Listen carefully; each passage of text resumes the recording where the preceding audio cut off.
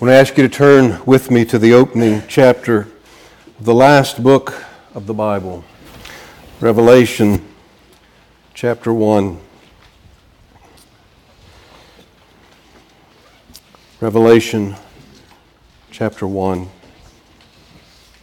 We're just reading the opening verses of the chapter together. The revelation of Jesus Christ, which God gave unto him, to show unto his servants things which must shortly come to pass. And he sent and signified it by his angel unto his servant John, who bare record of the word of God and of the testimony of Jesus Christ and of all things that he saw. Blessed is he that readeth, and they that hear the words of this prophecy, and keep these things which are written therein, for the time is at hand.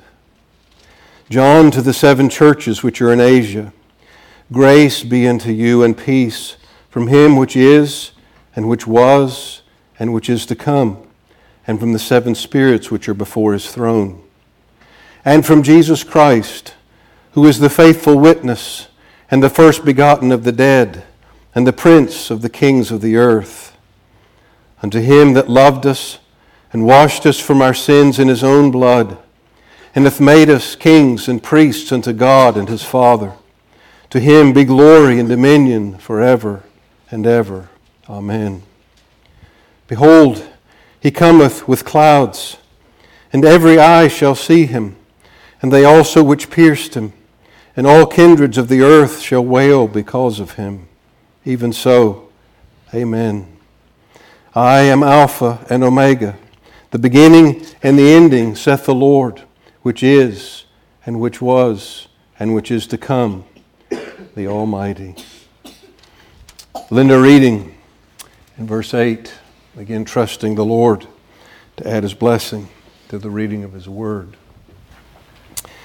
The text that I want to draw our attention to this evening and its immediate context were 2 times this last week quite independently brought before my attention. Providences like that tend to get all of our attention. So I thought of turning our thoughts to this portion this evening.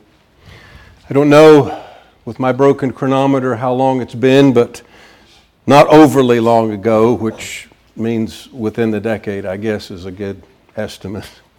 We looked somewhat at the writings of the Apostle John, spent a little time meditating on even the circumstances that belonged to him when he penned the words of the Revelation. The context of what I want to look at tonight, and really that is the 5th verse that we'll come to. But the context, as you'll recall, is, we might say, both tragic and precious. It's tragic in that here is the aged apostle sent in exile to a mining colony on the little rock ascending from the Mediterranean called Patmos. Doubtless his frame is weary and weak. Don't know what OSHA requirements, rest provisions, dietary needs were given by the empire to its prisoners and exiles in the 1st century. I doubt the comforts of a modern prison were afforded to John. I say it's tragic and yet precious. Here's this one that had leaned on the Lord at the Last Supper. One perhaps from an earthly perspective, the cousin of Jesus, but from a far greater perspective, mindful of who this Jesus really is. I say it's something to think of John's own experience. He's written 5 decades, more so, after the crucifixion, resurrection, and ascension of Jesus. John, late in life, we've paused even longer ago than the first vague time reference as we looked at the epistle to the Ephesians, that big dot, as we suggested, between Jerusalem and Rome in the progress of the gospel into the Gentile world. How prominent that church became that it would be to that church that John would be found after the destruction of Jerusalem and living there in the last many years of his life. From that place, exiled to this island not far off from Ephesus. I say, think of John. Think of the redirection of his expectations. I mean, of what he expected when the Messiah had come. Again, some of the unknowns with regard to the interval between the Advents. They expected a messianic kingdom. The Messiah came, purchased his kingdom, as we'll see. But how all the disciples, and particularly John, who outlived them all by so long, how his earthly expectations had changed, and yet how his appreciation of the gospel, how his comforts had grown as he came even through his sufferings to know more of God's plan. I say the context is tragic and yet precious. Here's the last remaining apostle to give inscripturated witness of Jesus. But as we come to the text in particular, and I just again invite your attention to the words of verse 5. And from Jesus Christ, who is the faithful witness and the first begotten of the dead and the prince of the kings of the earth, unto him that loved us and washed us from our sins in his own blood. I remember, I was about to say early in my ministry, but it was still in seminary days down in Greenville. One of my companions in seminary, which we at times called purgatory, but we were speaking of this particular text, taken with new things we were learning with regard to the mediatorial offices of Jesus, and finding in this text, not explicitly, not by title, but yet quite clearly, it's not a homiletical stretch of the imagination. It's not some twisting of the words to see in the words of our text all three of the offices of prophet, priest, and king. The faithful witness. Here's a true prophet. The first begotten of the dead. Here is the very center of his priestly work. And the prince of the kings of the earth. There aren't even any dots between that and the kingly office at all. When you ponder these descriptions, these phrases, their way of describing those mediatorial offices, the faithful witness. I say, consider that. Consider our prophet. Consider Jesus, the Word incarnate. In a world we've so recently paused to find under the description of the prophet where truth has fallen in the streets. You think about many in our generation. Many that don't even have so many pieces of what we speak of doctrinally as common grace. They haven't had stable homes, caring parents, trustworthy guides, even from an earthly perspective in life. Many that could say with Pilate, what is truth? Is there even such a thing as truth? And I wonder how many people in our age have reached that point of despair. We have a faithful witness. We have light that is shining in the midst of the darkness of this fallen and cursed world. Jesus, our prophet. Jesus, God's full and final and only word unto men, is ours. He's the faithful witness. And then his priestly work is described with the phrase, the first begotten of the dead. The truth and the power and the promise of the resurrection are all found in him. It's not my purpose. We're going to come in a moment to the purpose or the point before we come to the table. It's not my purpose to try and follow every thought that is suggested by these offices in this way of their description. But again, remember what we call that apologetic of the disciples when they went forth into the Gentile world.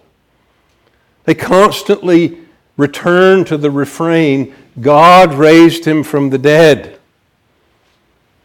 Again, the resurrection of Jesus is not a simple miracle, if you will, because he was truly God and the power to bring himself back from the dead, all of which is wonderfully true. But the deeper import of the resurrection is that Jesus succeeded in what he came to accomplish. By his death, he paid the penalty of the sins of his people. He bore that death, and yet he had already merited life for his people. And so death couldn't hold him. And the fact that God raised him from the dead is the divine testimony. It is the stamp of the Father's approval. It is the vindication of the success of his work. And to borrow even more closely from the language of this phrase, the first begotten, the firstborn, he's the guarantee of the whole. He's the surety of all who were in him when he lived, and in him when he died, and in him when he rose and ascended. Maybe we should have sung, were you there tonight? That last description, the prince of the kings of the earth. I conferred with Kevin after the service. It depends on who you ask how many countries there are in the world, so we leave that. But the kings of the earth, think of all their designs. Ever just in your meditations, I mean, this gets to be deep and it gets to be dark. But just even think of the horrors and the reality of war. The horrors and the reality of the crimes that permeate this world. What is the goal? What's the end game of the perpetrators of such horrors?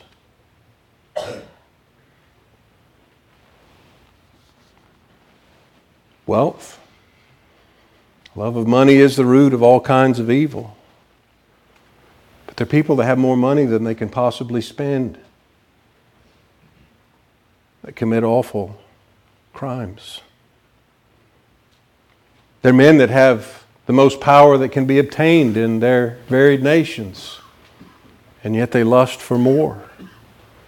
They're almost eager to crush others underneath them in an assertion of that type of power. The folly, the madness, the sinfulness, the kings of the earth taking counsel together against the Lord and against his Christ. But all of it is in vain. All of it is in futile effort to dethrone an omnipotent sovereign.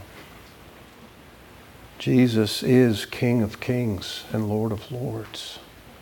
All authority has been given unto him in heaven and in earth. He is the faithful witness.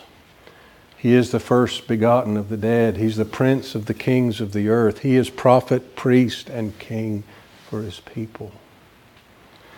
And yet it's not these precious, full descriptions of those offices that I want us to focus on tonight. It is more tonight to the implications of these offices with reference to us that I want us to take with us as we come to the table. I mentioned several years ago, now I'm sure,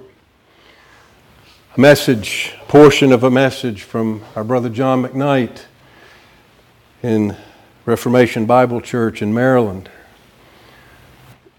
Just for further notice, that's the place of the Babylonian captivity of the Free Presbyterian Youth Quiz Trophy for the last couple of years. So pray on, study on, young people. But he made a comment, and I frankly can't remember whether it was the point of his message or just a comment introducing his message. But to look at the mediatorial offices from our own perspective. What are the implications of these offices with reference to us? What is it to me that Jesus is a prophet, that He's the faithful witness? Well, it is to me the answer to the need I have in my own soul because I walk in a willful ignorance. I walk in myself and in my sin in a blindness that I'm happy to pursue. I walk in such a way as that I am a sucker for everything the father of lies wants to tell me. Because he has an ally in my fallen flesh that is happy to believe his lies. Now, I am one, as we considered something from 1 Corinthians 2 this morning. It needs the intervention of the Spirit of God to open my eyes, to breathe life into my dead heart and give me ears to listen to this faithful witness. And He is faithful to bring to me, in my blindness, in my deception, in my willful ignorance, words of truth. He is a prophet because I need truth imparted to my soul. Let us tonight marvel in a world that is overwhelmed with lies. And let us remember, this is the kind of stuff we preach to our children, our young people. The world's lying to you. Well, it's always good when you're preaching truth to your kids to kind of have an ear open yourself and let us grasp it. In a world full of lies, what a precious reality to have a faithful witness, the true prophet of God that's ours. He's a prophet because I'm willfully ignorant and blind. He's a priest to me. Why do I need a priest? This is everything. Remember again, in these mediatorial offices, the preeminence of the priestly office. Because what does he speak of as prophet? But his work for us as priest. What does he do as king but wield a scepter that he earned as priest? And so the fact that he is my priest, the fact that he for me is the first begotten of the dead, is a testimony to my defilement, to my alienation from God, for my being cut off from God's presence and having no access because of that defilement, no means of coming to Him until that defilement is taken away. I was unclean and cut off from His presence until Jesus, holy, harmless, undefiled, separate from sinners, Jesus bore my defilement. Here's where the Old Testament sacrificial system, any emblem that we find in Scripture falls short. Jesus is priest Jesus is Lamb. Jesus is all. My defilement, my alienation is removed only because He took it upon Himself and then washed me in His blood that I might appear in the presence of God. He's priest because I needed cleansing. And He's also king. Why do I need a king? Because I'm a rebel. I am bent on rebellion. I am bent on my own destruction. I, in my sinfulness, just as others in their sinful, willful blindness and falling away from the true God, we follow a course of self-destruction. It's really a marvel that one of the hardest things to convince the natural mind of is the doctrine of total depravity. Because if you want to speak of it in this way, there's more evidence for that than almost any other truth of the gospel. It's just on display. And we can point it out clearly in individual people.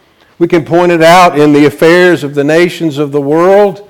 And any honest soul has the most vivid demonstration and evidence of it inside his own heart, which is deceitful above all things and desperately wicked. Who can know it? I need a king. Because by my fallen nature, by my chosen path, I'm a rebel that needed to be subdued. And yet my king. We wrestled a little bit with the word change in, now I'm going to lose the hymn title. I think we sing it tonight. How sweet and awful. Sweetly drew us in, one hymnal has, sweetly forced us in another. The truths are the same. I was a rebel until I was sweetly, sovereignly, powerfully, graciously, happily subdued and brought back to Him. Set in a path, set in a condition that the world wants to call bondage. It's amazing, people that are caught up in the worst bondage of all think they're free. And they see believers in Jesus that have been set free from that bondage of death and think somehow something's wrong with the freedom they now enjoy. It shows the warped perspective. The one that's heart has been changed, one that's passed from death unto life, is happy, eagerly happy to confess, I needed a prophet. I needed a priest. I needed a king. And Jesus is all of these things for His people. The faithful witness, the first begotten of the dead, the Prince of the kings of the earth, Him that loved us. This man that fulfills these offices loved us and washed us from our sins in His own blood.